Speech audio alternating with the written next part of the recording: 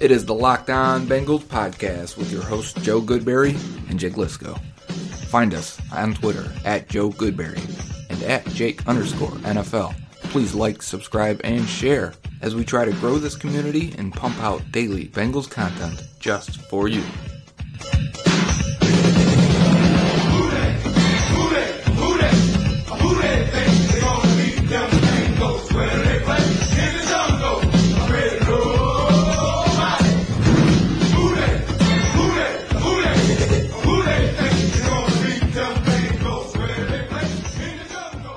What up, Bengals fans, and welcome to another episode of the Locked On Bengals podcast. We're getting closer to game day. We've got crossover Wednesday under our belts. You have an idea of what to expect from the San Francisco 49ers.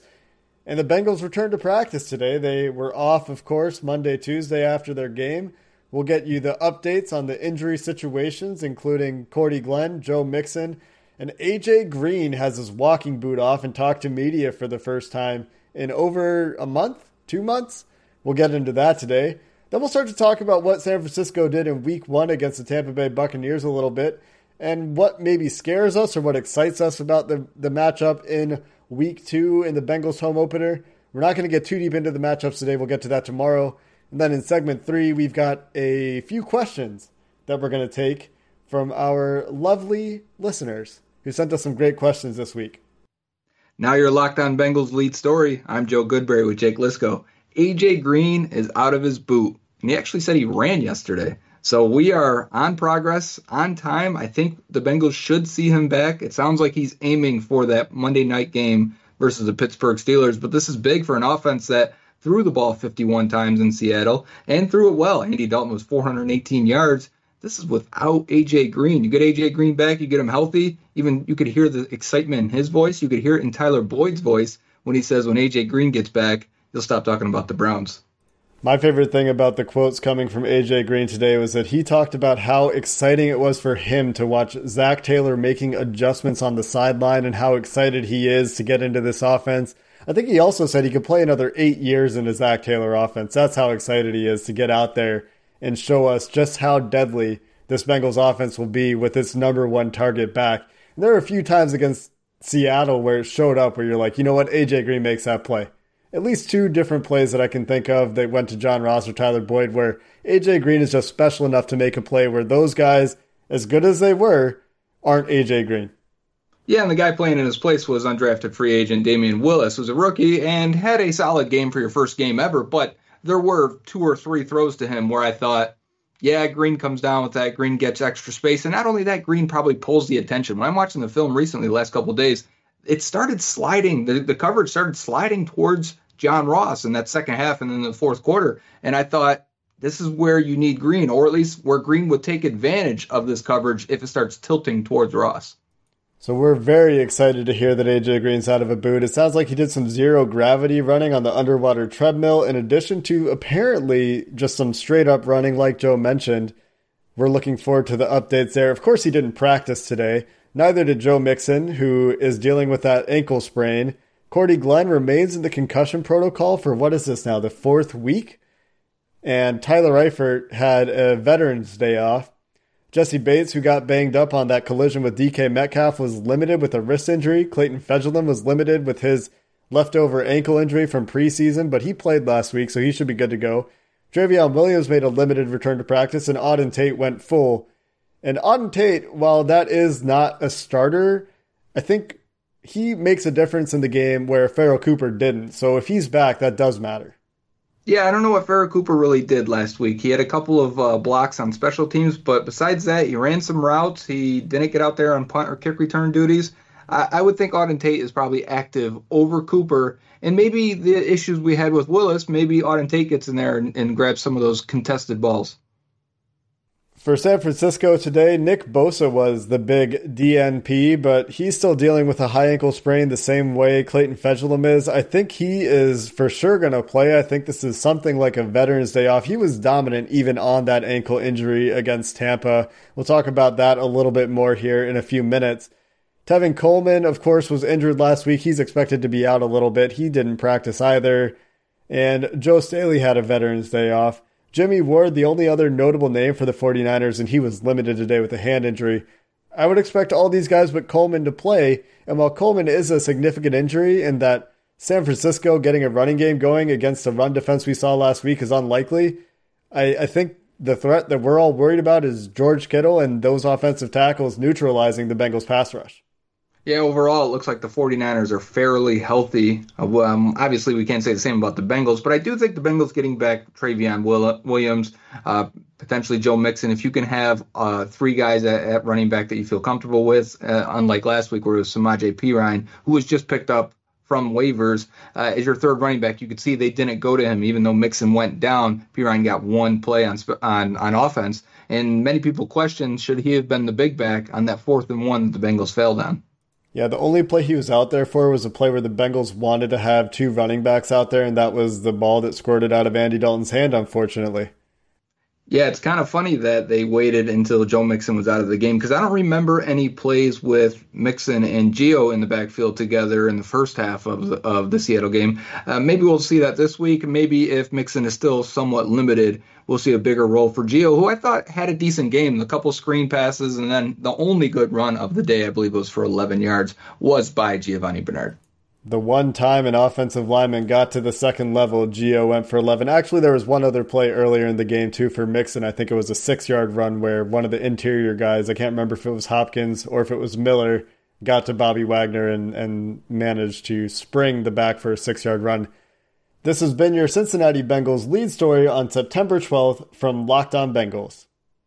Now let's take a moment to recognize our first sponsor of the episode, and that's Vivid Seats. Perhaps you've heard of them. They're an online event ticket marketplace dedicated to providing you tickets to live experiences. It could be at a concert, it could be at a sporting event, which is probably what we're talking about here as Bengals fans, or it could be at the theater, who knows. They have great prices, and it's easy to buy tickets on the app, and you can get 10% to 60% credit on all purchases if you use the app for the month of August. So make sure you go to the App Store and look up Vivid Seats app. Fans are automatically enrolled in the Vivid Seats Rewards loyalty program. Every purchase is backed by a 100% buyer guarantee. And they have a promo code. Enter KICKOFF at the checkout to receive a discount of up to $100. I'll take a $100 discount. Me too. We'll be right back. Well, the power just went out at my house, Jake. We got some thunderstorms here, and it looks like the power went out on the 49ers passing offense in week 1 versus the Buccaneers. That must have been a wild game. I did not watch it. I got most of my information from Twitter or the Red Zone channel, and then the guys from the Locked On 49ers podcast. But I'm over here looking at PFF numbers, and the worst passing graded team is the Buccaneers at 43.6, but the second worst is the San Francisco 49ers at a 43.8. So that's way down there. If you want to compare it to the Bengals, a 69.9 for Andy Dalton is 13th best. You know what's fun about the PFF overall team grades right now is the second and third worst teams overall for PFF are Cleveland and Pittsburgh. Wow. Those are worst teams, huh? Worst teams in the NFL, just ahead of, I guess, Miami, obviously, is the worst. Of course, right. But right. That's expected. Exactly, yeah.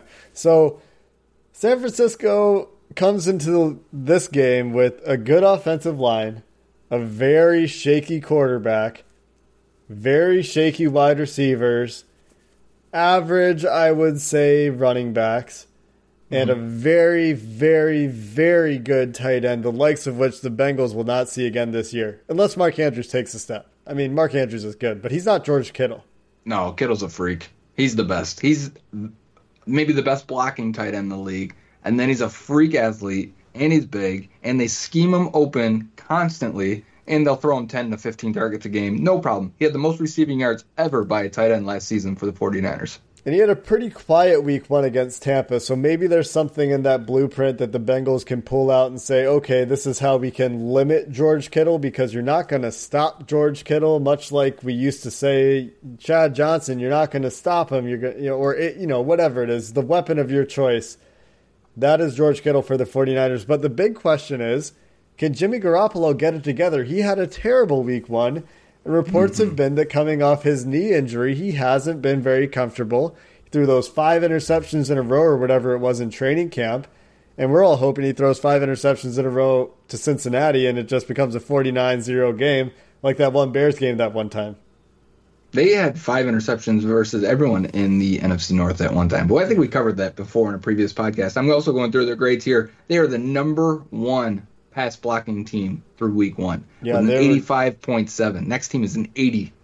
They were great in that regard, which really reveals how bad Jimmy Garoppolo was given the protection. Mike McGlinchey, though, looks like he's going to be a long-time starter in the NFL at right tackle, and their left tackle, Joe Staley, he's been good for a very long time.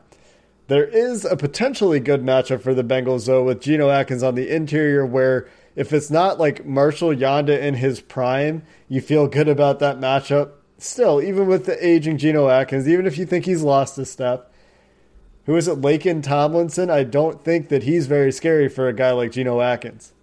I don't think any of these interior guys are. You're right. And Geno's given Marshall Yanda trouble. So when you've got a guy like that, it's really, you feel you have the advantage in almost every situation, especially with the depth the Bengals have and the rotation and the amount of guys they're bringing in. I love the rotation they had at D-tackle this past week where everyone played. 4 guys played, so everyone still remained fresh and looked fresh throughout. I think it went a big or a long way in why they were such a good run defending team. And in week 1, I was looking at PFF grades also on that. 82 overall run defense grade. That's number 3 best in the league for the Bengals. And the defense was generally very good. We all knew that just from watching the game without seeing the grades. But there is an interesting matchup there with the tackles, and we'll talk about that a little bit more tomorrow. But strength of the Bengals is those edge rushers. At least in week 1, Sam Hubbard was all-world. Oh, yeah. Carl Lawson, we expect a lot from. But Joe Staley and Mike McGlinchey are very good. And obviously Carlos Dunlap. I didn't even mention Carlos Dunlap there. He's still very good. He had a sack. He had a great run stop. He's still long, and he's still Carlos Dunlap. Right. So it's going to be that guy they kick inside, though, right? Because you looked at it last week, and Dunlap got snaps inside. Hubbard got snaps inside. Remember, we heard that loss in May. They did not do that with him. They did kick Kerry Wynn inside. So who's going to be that other guy next to Atkins? And even Hubbard, when he was inside, wasn't as good as he was on the edge. And so can they generate some power or some pressure from that other spot? If they can't, that may be their chance to get the pass rush on Jimmy Garoppolo. Yeah, I think it's going to have to come from the inside in terms of the pass rush. We'll get into all that tomorrow. I think I just wanted to highlight just how bad Jimmy Garoppolo was in week 1. He threw a pick 6. He was all over the place, wasn't very accurate, and all that with great pass blocking. So that's a matchup that the Bengals can look at and need to win in order to win the game, I think. George Kittle is going to get his, and if they can find a way to slow him down, great. I think they can make the 49ers one-dimensional if they can stop Seattle's run game the way they did. They should be able to do something similar, even against a slightly better offensive line in San Francisco. And then it comes down to George Kittle. When the Bengals have the ball, though, I am now officially scared of that defensive line. Mm-hmm. Yeah, and I was originally, and you were kind of like, I think Seattle's good. But when you Coach Minutes was posting clips today, and I know you watch those, you go and look at some of the depth they have when guys like Eric Armstead and Solomon Thomas aren't even getting consistent snaps. You just go, man, they're deep, they're long. These guys are going to get their hands up on the ball, and those edge guys are really going to take advantage. I mean, Bosa and Dee Ford, that's about as good as you can expect for facing edge defenders this year. And the Bengals tackles are where they're weak. I feel much better about their interior guys right now in pass protection. So, you're going in there, and Cordy Glenn's still in the concussion protocol. That is, again, they're going to have to scheme and get these pockets moved and get Dalton a little bit more time. Yeah, Nick Bosa was an absolute terror in week 1, and that's with only half a working ankle. He can't really move laterally right now, and he's just winning anyway. Did you see those few plays where he wins right with his hand move and then really can't break down in space? He got Jameis Winston to move from his launch point, but he's not getting the sack. He's still disrupting a lot of plays, but you can tell he couldn't break down. Yeah, if his ankle was healthy, those do turn into sacks, I think, even though Jameis Winston is a little bit mobile back there. He's still a big guy. But Andy Dalton is not likely as mobile as Jameis Winston and is not as willing to make shifty moves in the pocket. So I think that some of those turn into sacks on Andy Dalton, too. They might not turn into the pick 6s that Jameis threw. And Jameis Winston threw 2 pick 6s, and that was the difference in the game. 31-17. I don't know if San Francisco's offense has it in them to really get this game going, but I also don't know if the Bengals can keep the ball moving against the San Francisco offense. We'll have to see if San Francisco borrows from the Seattle and I guess New England playbook on defense in terms of taking away the running game, and if the Bengals have any answers for it. That's actually a question from our mailbag. That question comes from E. James at Skyline 315, and he asks, so if the Bengals end up seeing another anti-run defense against the 49ers, how do you counter that schematically? Are you happy to keep throwing on every down until they adjust, or are there just some easy fixes to get a better second-level blocking going on to improve the run game? I think it's a little bit of both. I was on the 49ers podcast, Fourth and Gold, before we recorded tonight, and they asked me essentially the same question. Are you happy for Andy Dalton to go back there and throw it 51 times again? And my answer was, Zach Taylor, I think, called plays according to the defense he was seeing, and it worked. Dalton was 35 for 51 last week, but he should have been much better. He had a few drop balls, a few batted balls, a few throwaways. You take those out of the equation, and he was like an 86% accurate quarterback according to PFF last week, give or take. Really, really good stuff. And that includes a couple deep balls, too, in there that were accurate enough. Yeah, one dropped. Yep. One where Tyler Boyd falls down, and that wasn't an accurate throw, but no, it was one where if he keeps his feet, he might catch it anyway. I think that it's a little bit of both. There's an emphasis, I think, that Zach Taylor and Jim Turner need to put on getting off of those combo blocks and getting to the second level. That was something that the Bengals didn't do very well against Seattle, and it wasn't because the combo blocks were occupied and had to. It seemed like it wasn't prioritized very well. And that was also true, I noticed, on the jet sweep to Tyler Boyd that went for like 3 yards, where CJ Uzomah and Pharaoh Cooper are double-teaming a corner, and it looks like Uzomah, that corner is well out of the play.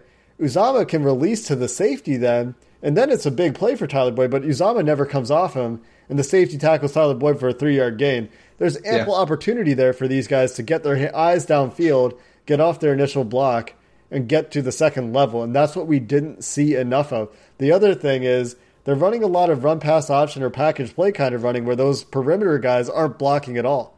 They're literally just running routes. And Andy chose to throw the ball on a lot of those because of what Seattle was showing. So if you go out there with another 20 plays in your offensive playbook that gives Dalton the option to say, hey, these guys are loading the box, you throw the ball in this play, well, then if they're going to load the box, you throw the ball 20 times. That's just how it works. You're not going to force it, and you're not going to put your guys in disadvantaged situations like that.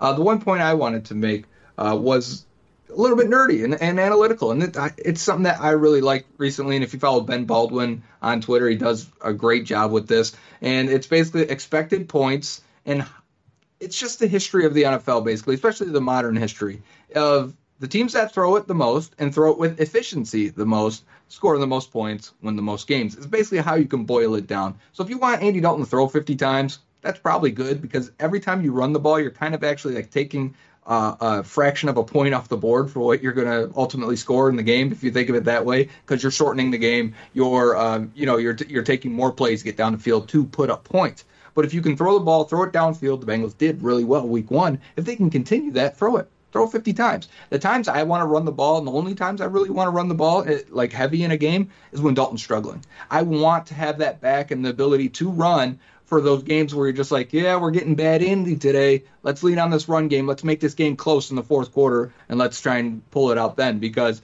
I think that's why you run the ball. You run the ball to keep the game close. I think you throw the ball to win it. You run the ball also to ice the game. That's the only other time I want to see them run the ball. And I think they need Joe Mixon for that. So if he's out this week, it is the running back. This does seem to be an offense that's going to be willing to throw the ball a lot. But maybe if Joe Mixon is out, San Francisco comes into the game with a, okay, Andy, you beat us kind of mentality. Maybe they bait him. And that was Seattle's mentality, right? Pete Carroll pretty much alluded to it. And I think Andy Dalton did beat them. So if they get the same look from San Francisco, and it sounds like they will, according to Brian Peacock. We have Seattle, Pete Carroll disciples running that defense in San Francisco. And interestingly, on the offensive side of the ball in San Francisco, Kyle Shanahan has a lot of similarities at the core of the offense to Zach Taylor. It's going to look a lot different, but at its core and at its roots, those systems evolve from the same thing. We've got a lot of good questions today. We'll get back to those in just a minute. Before that, I want to acknowledge our excellent sponsor from Cincinnati, Abco Safety, a safety distributor located right at home in Bengal land.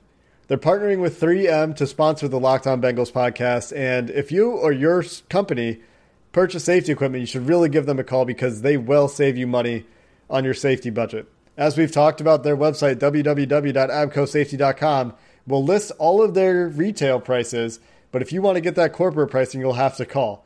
Joe, what are we looking at today?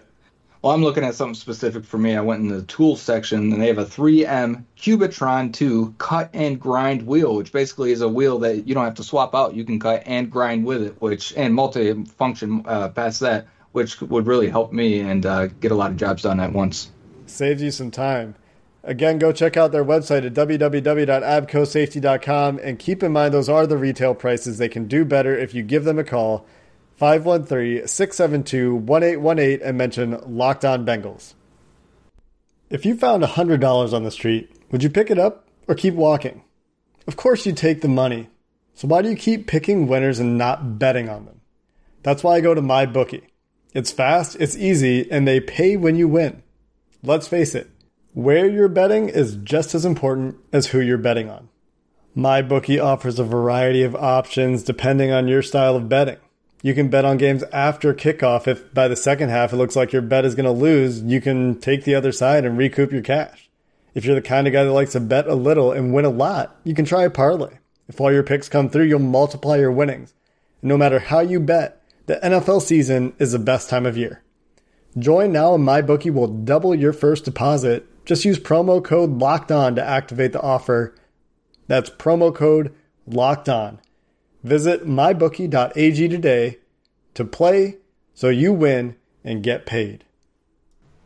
Jake, let's stay on the topic of running back since we just ended it right there and you talked about Joe Mixon and his health. And the fact is he hasn't carried the load or hasn't been healthy now 2 years in a row. Remember, it was week 2, Thursday night, I believe, versus the Ravens where he got hurt last year and then ended up missing the following 2 games versus the Panthers and then the Falcons. So we got a question here from Almighty Almac.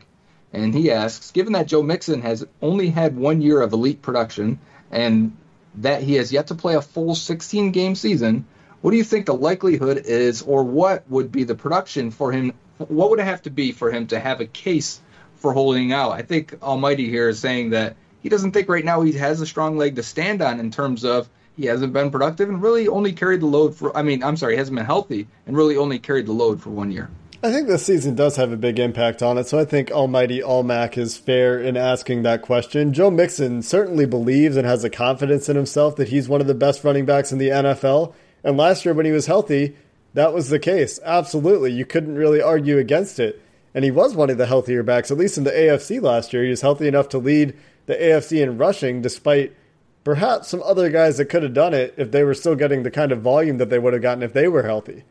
Right. So I think he does have to stay healthy. I think the Bengals have to try to run the ball because if he ends up doing what he did yesterday for the whole season, that, obviously is quite an extreme. Right. But he needs to prove that he's still going to be a difference maker if he wants to have any sort of argument the way Le'Veon Bell did or Melvin Gordon did or Ezekiel Elliott. He doesn't have that argument yet. Right, and I think part of it is the point where I'm getting to of one is, I don't want to say talent. I want to say maybe generational talent is a better way to put it. It's kind of how you would do with quarterbacks, right? If you didn't have a great offensive line or maybe you had some weapons missing and you're trying to evaluate that quarterback in a vacuum, you would say, I want him to be able to function without having the very best around him, without having an A-plus O-line or 2 stud receivers. Now, that's great to have, but you want to make sure that guy can still have good games or still carry a team without it. I kind of want to see Joe Mixon. He had a bad O-line last year. I think the running game might be a little bit worse from what we've seen so far this year through preseason in 1 game. Sure, it may turn around completely, but I do think Frank Pollock had a good scheme in terms of running last season. So let's see how Mixon does again with that. Of course, I'd like health, but if you get 14 games out of a running back, you're happy with that every single year. I don't think 16 games is very likely for a lot of these guys. So 14 would be my goal. I would also say that for any running back in terms of production, I'm more impressed by receiving production. Now, again, of course, I just said a minute ago that I want my team to throw the ball because I think you get more points and more wins from it early, obviously early in the season. Once you get in the fall, winter and playoffs, it may be a little bit different. But my point is, I think a lot of running backs, and this is why running backs don't get paid, is a lot of running backs can replace the production I think we've gotten from Joe Mixon so far on the ground. But I know Mixon can provide so much more as a receiver that if we ever unlock it or get to see it, like I'll pay Kamara, I'll pay McCaffrey, no question, because those guys are rare, because I'm just naming two guys, and really that's about it right now. You're paying Marshall Faulk, and this is 15 years ago. But my point stands that these guys that are elite pass catchers that really are dynamic all over the field, I think those are the guys I'm way more inclined to pay. Did you know Christian McCaffrey played 100% of Carolina snaps in week 1? Man, and he was considered kind of small. Remember that? I do. It's just crazy. Absolutely mind-blowing to see a running back play 100% of his team snaps in this day and age. I was reading Josh Norris's timeline. He's a big draft guy. But he's a Panthers fan. He grew up in Carolina. And he was talking about how they keep getting these power backs behind McCaffrey. Kind of remember how the Bengals were doing this. They like to have one power back, one kind of shifty back like Bernard. And it was hard to switch them. Bengals always struggled switching those guys in and out because it was way too obvious to what you were doing. He said the Panthers can't get these power guys in because they can't do what McCaffrey does on the base offense. So what he proposed is what he thinks they should be doing is getting a guy that can be a scat back behind McCaffrey. Sure, you got two smaller scat back guys, but when you put them together, you don't have to, you don't have to worry about pulling McCaffrey out and changing your offense completely. So, I know we got on a tangent, got off base there, but that's it for me for that answer. You got a question here, Jake, for us? I think that's a really clever idea that Josh Norris has. And yes, I do. Staying on the same theme, Ben Grant, who is a football coach, according to a conversation I had with him, makes a couple declarations before asking us a question. Okay. Fact. This new offensive system relies heavily on there being space over the middle created by play action. Fact. Right. We can't run the ball. Question. What's the fewest number of running plays we can call before play action, and in turn, the whole system loses its effectiveness? And there's a lot of literature on this topic that I know you've read. Yeah, there is, because there's been a lot lately. As the NFL has exploded really with play action again. I'm sure it was a big thing back when teams were running tight and heavy and running the ball a lot in the 80s, 70s, and before that. But lately, it's been every single year the percentage of play action has grown every year in the last, I think it was 6 or 7 years. PFF Mike posted this. And it makes sense because the effectiveness of it, the yards per play of it, the completion percentage, the expected points off play action is hands down the best way to have a productive offense right now, create big plays and move the ball down the field to score. So teams are using it. And I think it works, and it works no matter what, because you look at these you also look at these numbers that'll go back 15 years, 20 years, 25 years, and they'll look at good running teams or a team that's having a good game versus a team that's having a poor game running, like let's say the Bengals, right? The last week, they still use play action a whole bunch, 35% of the time, and they couldn't run for anything. So why was it working?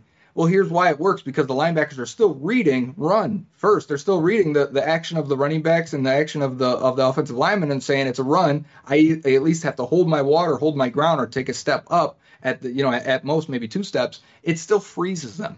So play action still works irregardless of how well the run game's doing. Now, I do think Ben makes a good point, and Ben knows this. He's asking kind of, I think, already knowing the answer, but I do think there is a certain level, or at least a waterline of saying, okay, you can't go out there and run the ball 0 times or run the ball 5 times the previous week, because in game planning, you would tell your defenders, guys, don't even worry about the run. I don't care if they run it and get 10 yards. You got to hold your water. You got to take 2 steps back before 1 step forward. Outfielder rules on fly balls. And I think you can fix your linebackers a little bit there and not be so susceptible to the play action. But I do think if you can have, if you're running it 10 to 15 times a game, which seems to be the minimum for anyone, it's going to have effectiveness whether or not you can actually run the ball.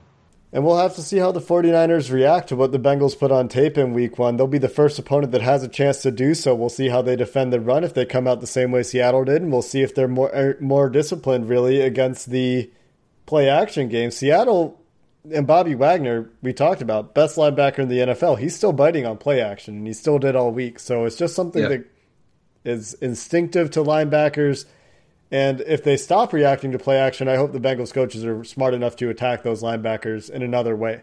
We have time for one more question, Joe. Take your pick. Oh, okay. Then there's a couple good ones here. I think Jason had a good question where it was, is Drake Kirkpatrick the worst contract on the team? And a lot of people answered that, so I'm not going to go with that one.